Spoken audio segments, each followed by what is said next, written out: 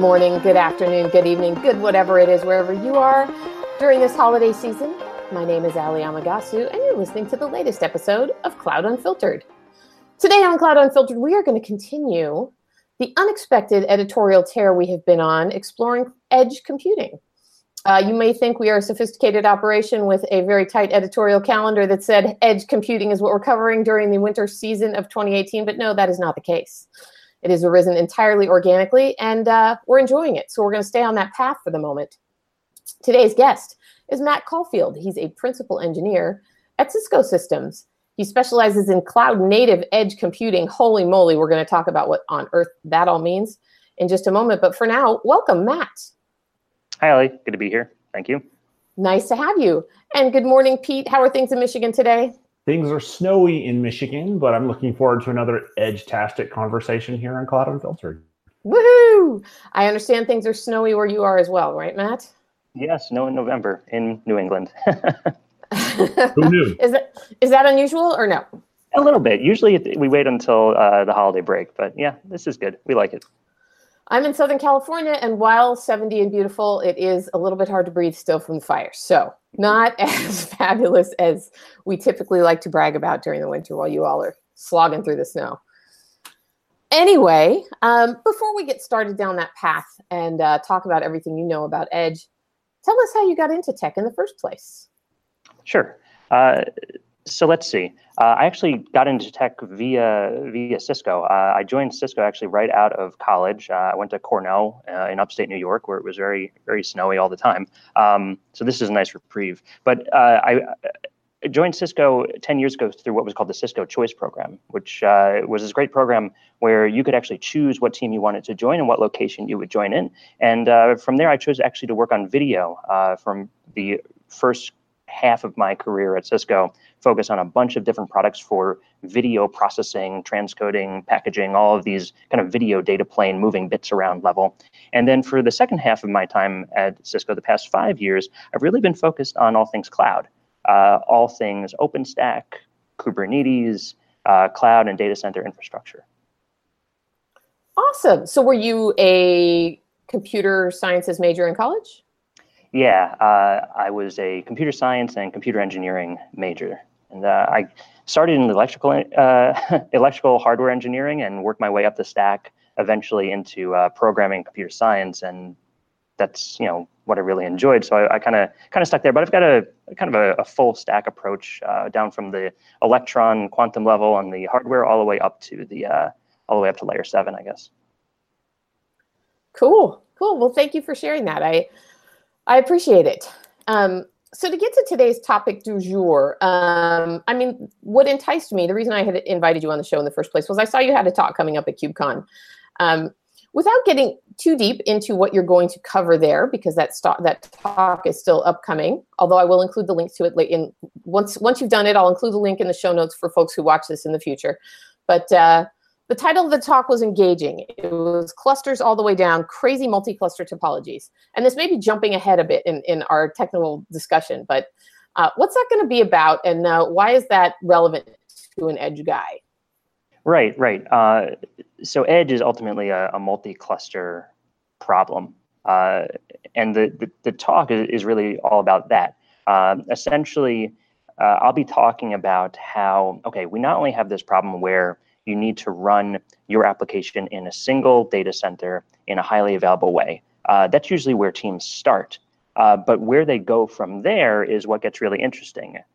So they go from there into, now we need an HA story that's geo-redundant. So let me run in Amazon East and Amazon West. And then they say, well, now we've got this application that's being used by people all over the world. So now I need a global data center story. So I suddenly have a dozen data centers all over the world running my application that are connected in some arbitrary topology. And then, maybe they get up to something, I don't want to say Google scale, but get closer to Google scale.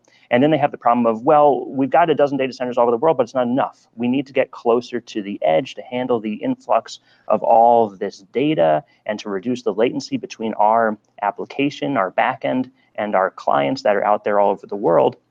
And then what does it look like? Well, edge computing almost needs to come into play, but when you're dealing with edge computing and these dozen data centers, how many clusters do you have now? It's not only a multi-cluster problem with a dozen different clusters, which is barely solved with the tools that we have today, but it's actually thousands of clusters all over the place. If you look at some of the stuff that's out there where we're putting Kubernetes clusters into fast food restaurants, and you have just 2,000 clusters in a fast food restaurant, plus a private cloud, plus a public cloud presence, it's not a problem that anybody has solved in any sort of consistent or meaningful way. Right now, we have a bunch of bespoke approaches, and that's what we'll be unpacking a bit when I talk at KubeCon. Excellent. And Pete, before I let you ask your questions, I can see you're chomping at the bit. I know. Actually, I take it back. I'm going to let you ask. Go ahead. Okay.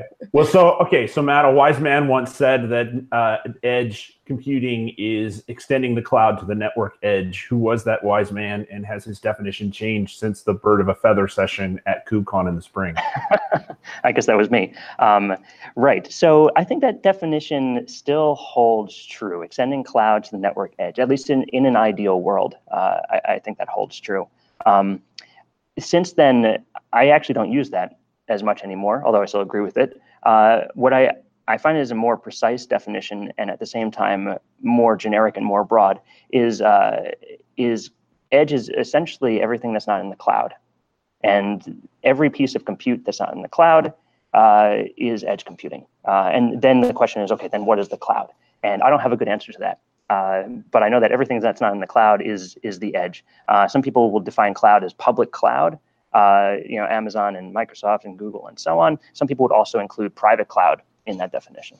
Right. I didn't expect you to go inverse theorem on me there by saying it's everything that's not in the public cloud. Because as Ali mentioned, this is our third straight edge conversation, and we've had it's a cutting edge technology when nobody agrees on the terms, right? Absolutely. Yeah, it's like cloud computing in the early days. Yeah. So one guest defined it as in terms of milliseconds, right? In between 20 and 50 milliseconds of latency between one device and another. A telco person would define that as like putting mini cabinets at the base of cell phone towers, again, to try to achieve that latency difference. And at Cisco, we like to remind people that, hey, you can put blades inside of routers, and there's already routers in almost every building in the world. Right. You can do stuff like that. So one of the questions you also posed at that birds of a feather that, there were some interesting conversation around is it necessary to draw a distinction between edge computing and private cloud? So you just drew a distinction between edge computing and public cloud, but does that get muddy in there? Yeah, it does, because then you ask the question, okay, does private cloud belong in the edge bucket or the cloud bucket? And those are the only two buckets I've provided. I don't have a good answer. I think it's going to depend on the application, whether or not you treat your private cloud as part of the cloud or as part of the edge. And I think that's going to come down to the requirements of the application. And yeah, right now it's just muddy. I don't have a hard and fast rule for whether private cloud is cloud or whether it's edge. Okay. Well, let's talk about those use cases then. So I'll pose the same scenario I posed to one of our other guests, which is, and you brought this up, the fast food analogy. Sure. So I'll even name names because I live in upstate Michigan and in kind of in the middle of nowhere in a resort town, and we have a Panera Bread. So suppose I've got my Panera Bread mobile app, and Panera Bread wants to be able to make that experience as clean as possible and as fast as possible. So instead of making my mobile app to make my order go up to the public cloud and all the latency that would incur given the remote place that I live, it's got some compute, it's got a cabinet there at my local store. And there's some mechanism that's just, magic happens here kind of stuff for right now. My mobile app discovers that, and that's what my interaction happens.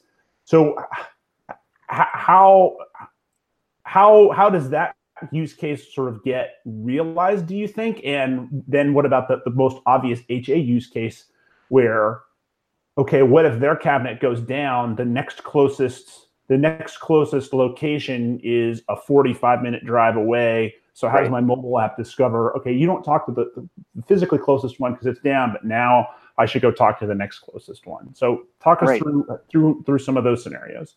Yeah, of course. So yeah, global load balancing, and this is really a global load balancing problem, is kind of inherently built into edge computing. You have to solve that to make edge computing even worthwhile. Sure.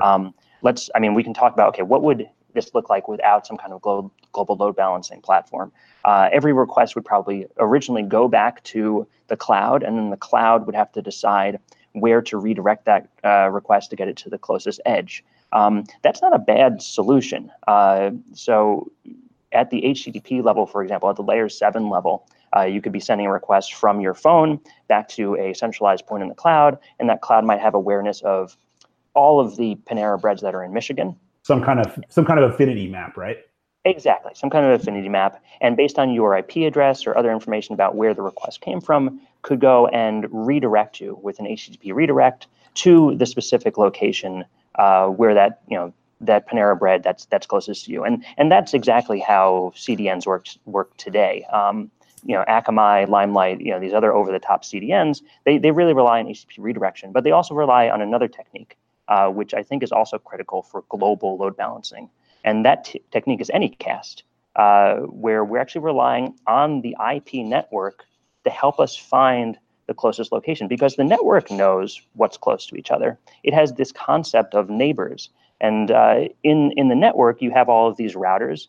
And between you and Panera's instance, probably in the public cloud somewhere, there are probably between 5 and 10 routers in between. And each of those routers know that your packet is passing through them. So we can actually rely on those routers. And so what Anycast lets us do is advertise routes and their paths to those routes. So you can choose the shortest path from your phone to the Panera backend. So your Panera in location A and location B would both be saying, hey, I'm running a service and it's available on IP address 1.1.1.1, and whichever router was closest to that, or whichever Panera was closer to you, is the one that would get your original request. And you'd probably start with DNS and then redirect to HTTP, and you would eventually, we're probably getting in the weeds a little bit here, but through those layers, get your request to the closest location without having to go back to the public cloud. Well, so do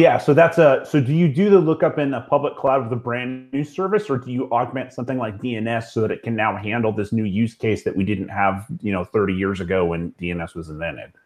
Yeah, I think you modify DNS. So one of the projects that we actually presented at a past KubeCon, actually in Copenhagen, was this project called Opticon.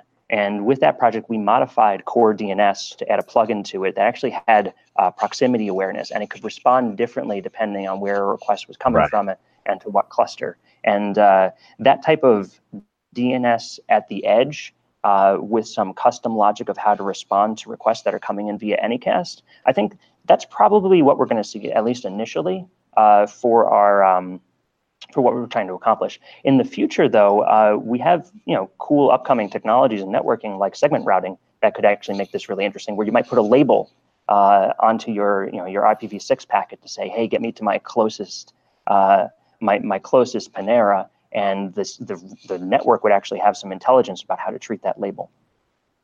Interesting. Okay, well that's from the end user perspective. Now let's flip that. And so what about from the CI/CD toolchain perspective, right? Because now that makes it a different problem, where CI/CD toolchains are primarily designed with a single target in mind at the end of it, which is typically some private data center or some public data center. Right. But now, I mean, and some people would even define edge as CDN for compute. That's another way to think about it. So now if I have N targets for my deployment, and that N is changing on a daily or weekly, or in some extreme cases, it might even be changing on an hourly basis. Sure. How do you tackle that part of that problem? Yeah, so that's not an easy problem. That's actually, forget edge for a second, that's not really even solved in cloud very well. Where if you had those global data, say you just had a dozen data centers, do you have a dozen CI/CD pipelines? Most development teams would say yes, that's how they do it today. But when you extend to the scale of edge, where you have 10,000 edge sites, it's not really scalable anymore to have a separate CI/CD pipeline, nor is it necessary to have a separate CI/CD pipeline for each one of those sites. So what I think it comes down to is actually a lot of what the Kubernetes multi-cluster federation community is talking about, where they have this concept of propagation, where when you onboard an application to a cluster, you can actually, through the new Federation v2, this is how it's going to work, set a propagation rule about how to propagate that applications and the containers that are part of that application through many other clusters. And so you have a CI/CD pipeline, and this is how I think it would work, into maybe your main data center, AWS Virginia. And from there, you set up rules about, okay, how do pieces of the application that get seeded in Virginia kind of slowly make their way to these thousands of edge sites, and with what policy and which parts, and how do you change their configuration as they move? But it almost becomes like this crazy distributed system where actually you're morphing this application as it gets closer to the edge. Yeah, and so this is the part where I think this is new for a lot of people, this idea of Kubernetes federation, right? There's kind of and there's kind of two trains of thought on this that I think the federation one ultimately wins at the scale that we're talking about, right? There's there's some folks that, okay, if I've got on-prem and I've got public cloud, where I'm trying to have some mechanism, whether it's layer 2 networking or it's some magic with Istio, where I'm trying to make the public cloud component of that burstable for my private cloud component, right? Where if I reach some threshold, I start to exceed whatever my fixed compute capacity is on my public cloud, I merely extend that in the private cloud. I push some of my microservices out there for a little bit. Istio will help me discover them. Once my load has gone down, I tell Istio about it. I turn some of those off. I turn some of those back on. But so I guess so there's the state of that, which is nobody's doing that nearly to the degree of smoothness that I just described it. And then there's this idea of the federation where no, that's not how you do it. It's you have like this master cluster that knows about all these other clusters, and you simply do the replication, and then you've got some kind of either DNS or other kind of mapping that helps the microservices then find each other. So I guess compare and contrast those two approaches a little bit, and what the states are of those two things. Because to me, this is like the really exciting part of where Kubernetes is. These fringe cases. I don't want to call it edge cases because I don't want to overload the word edge, but like these fringe cases of, okay, like, it's kind of like it's a more difficult problem than, we went from one Docker host to multiple Docker hosts. Now we're talking about multiple clusters of hosts, and how does that all work out? Yeah, so when we talk about federation, that's really only good for the CI/CD lifecycle problem. So how do I go deploy a new version of my application? But it doesn't solve that other problem that you were just describing, which is, okay, now that my application is deployed where it normally needs to go, how do I deal with this concept of auto-scaling between sites? Like if I'm getting a lot of requests and I need to move stuff out to the private cloud, that's a really good question. That's a really interesting, like exciting problem. Back when I was doing video, actually, we had this project where we would auto-scale video transcoding from a private cluster into the cloud, because video transcoding can be very elastic, and we actually tried to predict whether or not we would need to use cloud resources. And that was such a domain-specific decision about when to do that it's really hard to figure out, okay, could we actually generalize this across this concept of edge computing? So I guess where my head is at now, and I can't guarantee, if we talk again in 2 months that it will still be the case, where my head is at now in terms of auto-scaling is that you almost have to think of an application as auto-scaling in 2 dimensions. It can both auto-scale horizontally, and we like to build like horizontally scaling applications that you can add more containers or more VMs in the cloud and handle more load. So that's just one direction. But this other direction, which isn't really vertical auto-scaling, but I'll call it more, so we'll call it scaling out to the edge or scaling back from the edge. It's like another dimension that you now have available to yourself as a developer or as an application architect that wasn't there before. This concept that, okay, if I'm receiving a high load from Michigan, let me scale out to my data center in Michigan. And once that goes away, maybe I can scale back for cost reasons, because you don't want to be out and running everywhere if you don't need to be. So that concept of scale out and scale back kind of is almost complementary to the concept that we already have of scaling up and scaling down.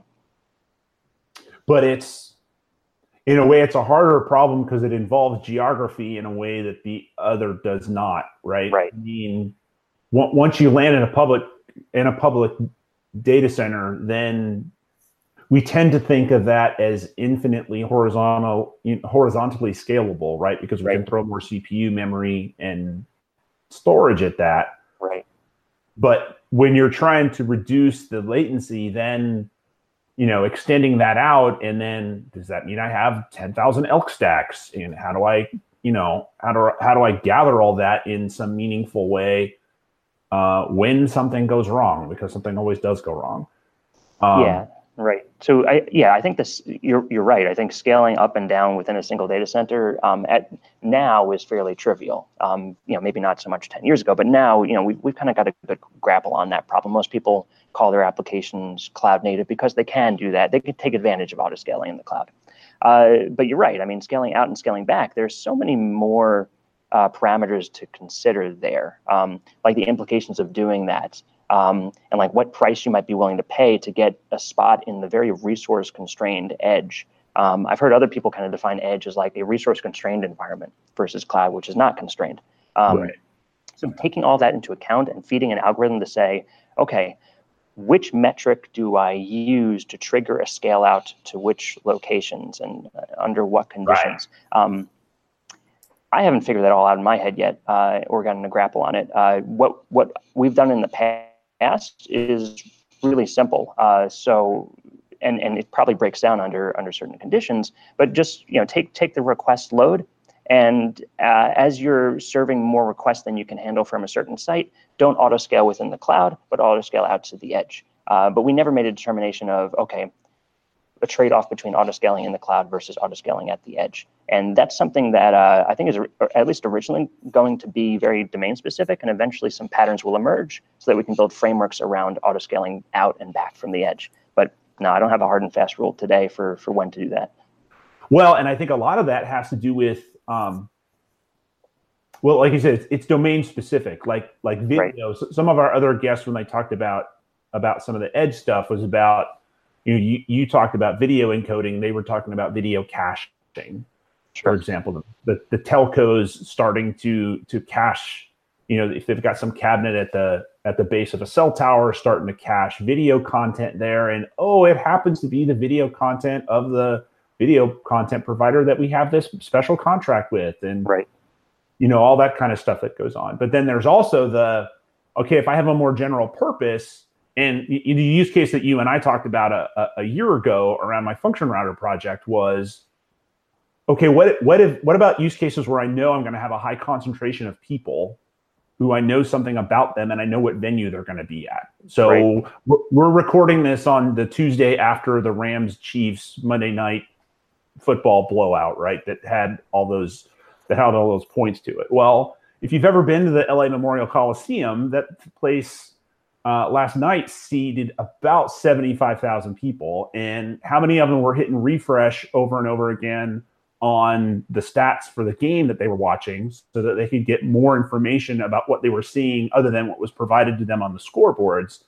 And if you could edge cache that content and edge cache those requests in the physical stadium, whether it's in a cabinet at the cell tower or on the routers or or same thing. I mean, you and I talked about some of the extreme things. Well, I mean, a Vegas slot machine is essentially a Linux server, right? Sure. So if you're sitting at the MGM Grand and you have the same people refreshing that same content during that live event, if you're ESPN or if you're the NFL, what if you could lease some space from somebody who's got the Linux servers out there? What if you could lease space from the MGM Grand casino floor and put your data there and make it so that the guy who's also playing blackjack can get better data on, what Jared Goff's completion percentage is at the moment. Right. Yeah, I think that's the dream, is that any application developer has access to any edge. That would be great. And then, a lot of those things are domain specific. So knowing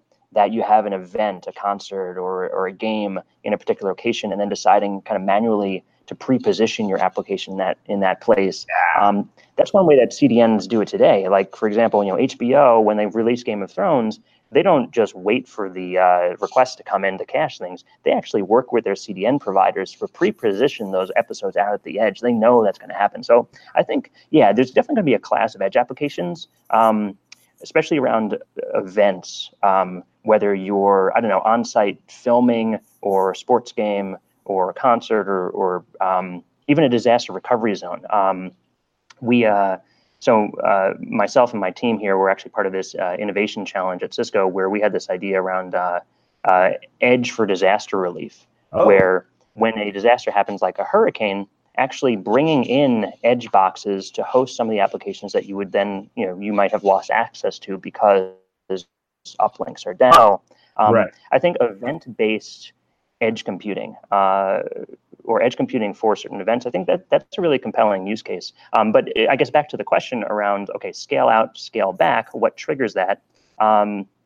Maybe for now it is domain specific. I can think that maybe for things like CDN, a lot of those rules are going to look the same. Where, okay, if I'm getting some number of requests from a certain location, and I know that I could benefit because there are at least 1,000 concurrent requests for the same content, and I can put a micro cache in LA, then it's not only going to be Akamai who has that use case, but it's also the other CDN providers. Sure. Then maybe there's some commonality there, but I think it's still kind of too early to start implementing any sort of automated scale out, scale back. Sure, because the general purpose, going against that grain of domain specific is it good enough? Right. It's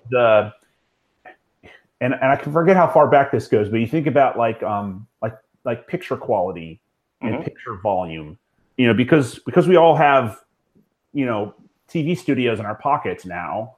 Like the quality of video, of all the video in the world that's taken has taken a dip, but for most people it's good enough. Right. Like even the three of us, our lighting for, if you're watching the YouTube version of this, our lighting for this is okay for what we're doing, but it's not as good as, the next Star Wars movie or whatever, right? There's this notion of good enough. So how many applications are really going to even need, the ones that need edge computing are really going to need it. And then there's a question of how many are actually going to need it. Right. So that's a good question. Public cloud is good enough. Right. Yeah. So I think that there's a trend going on, which is that most applications are going to migrate to the cloud. And I know, we see that true. We work in tech, so I kind of assume everything's in the cloud. But going out there and talking to customers, it's really not the case. So over the next few years, 83% of enterprise workloads are going to move to the public cloud. And then the question is, okay, once that happens, there's got to be a certain subset or a certain class of things that maybe have similar properties that can't make that migration, or parts of those cloud applications that really shouldn't be in the cloud because they're detrimental to the user experience of those applications. And I think those parts of the applications, I classify them as, they're usually low latency, or they consume an incredible amount of bandwidth, or those parts require some high level of security or privacy or some special story around their resiliency. So those are kind of like the 5 reasons I see applications making use of the edge. And for everybody else, I totally agree. Cloud is probably going to be good enough. Yeah. So I had that same question written down, Pete, but in a very different way. Okay. And maybe it's already been answered, but it's funny that I'm actually feeling really pleased with myself as a marketing doofus that I thought of the same question going yes. But what I was going to say is, as you're talking about this, I know it seems like the drive or the need for edge computing has largely come from telecom, maybe not entirely. But if I'm an enterprise IT leader, should I be worrying about the edge is what I was wondering. Or is it really just for enterprises that are really seeking and are, continually pushing that performance, an excellence in performance, that are always out there pushing for that little competitive advantage they're going to have from providing slightly quicker service? Or is it something that every IT leader should be thinking about and talking to their teams about and saying, hey, is this a problem yet? Should we be watching for it to be a problem, or do we just want to get ahead of it? Right. Yeah, that's a really good question. So who needs to care about edge? I'd argue that the telecoms care about edge because they see it as an opportunity, not because they've identified a compelling use case for it. But back to the question, everybody needs to be not worried about it, but thinking about it. Every CIO, CTO, tech lead, engineer out there who's making technical decisions and is accountable for the experience of the applications that they deliver or the infrastructure that they deliver needs to have an edge story. And I don't know if this is helpful or not, but I've started thinking of, like I said earlier, everything outside of the cloud being part of the edge. And because of that, you can imagine that even the server closet that the IT team manages becomes an extension of the cloud. And it's not just a bunch of servers, it's not a bunch of appliance firewalls or VMware. It's really an extension of the cloud where I happen to be running the things that need to be in the office building with me. And those things are usually going to be a firewall, a router, and a number of specific applications that I need for my business. So even in the case of, say somebody's, I'll give it a specific example. So say somebody is the CIO of a structural engineering firm, and that structural engineering firm might have an office in every major city in the US. And in that office, you imagine who comes in every day. There's the staff in the front desk, and there's a bunch of engineers. There are a few managers, and then there's an IT staff. And those engineers, they're kind of the core to the business. And they rely on these services usually provided by companies like Autodesk, right? They have these big cloud applications, and then they rely on things that they don't see, like the firewall and the router and WebEx or Google Hangouts or whatever. All of those things require a presence in the structural engineering firm's server closet. And by thinking of that server closet almost like a mini cloud as an edge site, we start to get a lot of consistency between how the IT team is managing cloud software and edge software. And it almost makes things more efficient by thinking of things in that way. So yeah, back to the question, everybody should be thinking about what their edge strategy is and maybe bending their mind a little bit around what are my locations that I have today that are edge sites, and should I make them more cloud-like? That's a great answer. It leads me to one more question. Do each of these companies have to solve the problem for themselves, or do you feel like there is a kind of, you talked earlier about, that a lot of problems haven't been solved, and it sounded like you were discussing so many different variables. Is it so custom that each company is going to have to kind of come up with a custom solution, or do you feel like sooner than later there's going to be a solution that's kind of generally applicable to help a lot of people?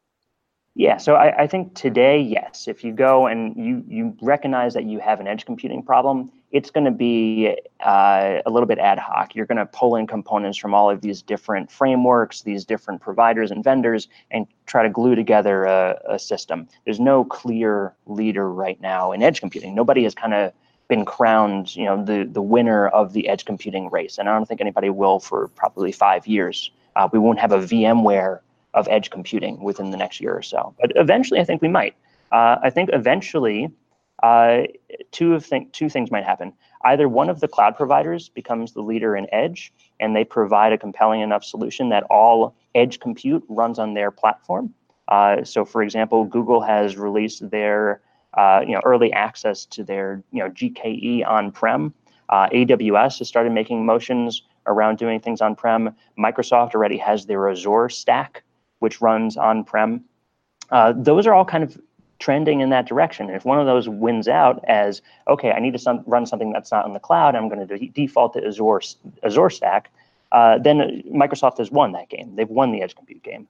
The other possibility in the future is, and I hope this is the case, where we we don't wind up giving more power to the big three, right? We wind up with another player here that has not yet emerged, who is the edge cloud provider, where they're the ones who are amalgamating all of these or aggregating all of these various edge sites and presenting them as a contiguous whole so that developers can run things on them. But I really just hope, for the sake of competition, that it's not one of the big three, although maybe that's inevitable. I love that. Thank you. You took care of that. Was going to be my next question. Who is making the most headway in this area? And I think you answered it. Pete, sorry to step in there and derail your train, but we're running out of time. Keep that in mind, sir. We're running out. I guess there was one more. I promised that during the prep that I was going to ask you, IoT versus edge. Do you have like a 30 to 60 second answer to that one? Sure. Yeah. So a lot of people conflate IoT and edge. That was actually happening a little bit in the Kubernetes community, and even talking to customers and people in the industry, there's a little bit of conflation there around, okay, you're doing edge computing, so what IoT devices are you integrating with, or what framework are you looking at? But they're not the same thing. IoT is one really compelling use case of edge computing, and we need to run IoT gateways at the edge. But they're probably one of 10 compelling use cases that could get the edge going. And not the one and only. I like Excellent. That was a quick answer, probably quicker than it needed to be. And so I'm going to use a few of those leftover seconds to ask Pete a question that has been bothering me for the past several episodes. Sometimes when you're speaking and you're moving your head around, I'm trying to read that poster behind you, that framed front page of, it appears to be, of a newspaper. What is it? And why is it framed? This is because of the Rams Chiefs game last night. This is perfect timing. It's a framed copy of the Times-Picayune the day after the Saints won the Super Bowl. Because when you marry into a Saints family, you stay a Saints fan. Okay, mystery solved. Of the very small percentage of our guests that or of our audience that watches versus listens, now you know, because I can't have been the only person who's trying to peek around your head and read that. It's Drew Brees holding the Lombardi Trophy. Nice, and that was a heck of a game last night. If you stayed up to watch it, my goodness. There's no greater dream for Saints fans than to win the Vince Lombardi Trophy in the home stadium of the Atlanta Falcons. So that says a lot about that. You'll leave it there, huh? Great. Well, thank you so much, Matt, for being on today. I think you added a lot of great points to our edge discussion, and I know I've learned a lot. And I appreciate that you and Pete were able to explore some of the finer points of this, looking into those use cases and whatnot. And I hope it's useful to the IT leaders out there that are struggling their way through this right now and trying to figure out where they're supposed to be progress-wise on cloud, multi-cloud, and cloud-native computing at the edge. So thank you so much. We enjoyed having your company. Thanks, Ellie. We hope to have you back. Thanks a lot. I appreciate the time. All righty. Bye-bye. Bye, Pete. Bye.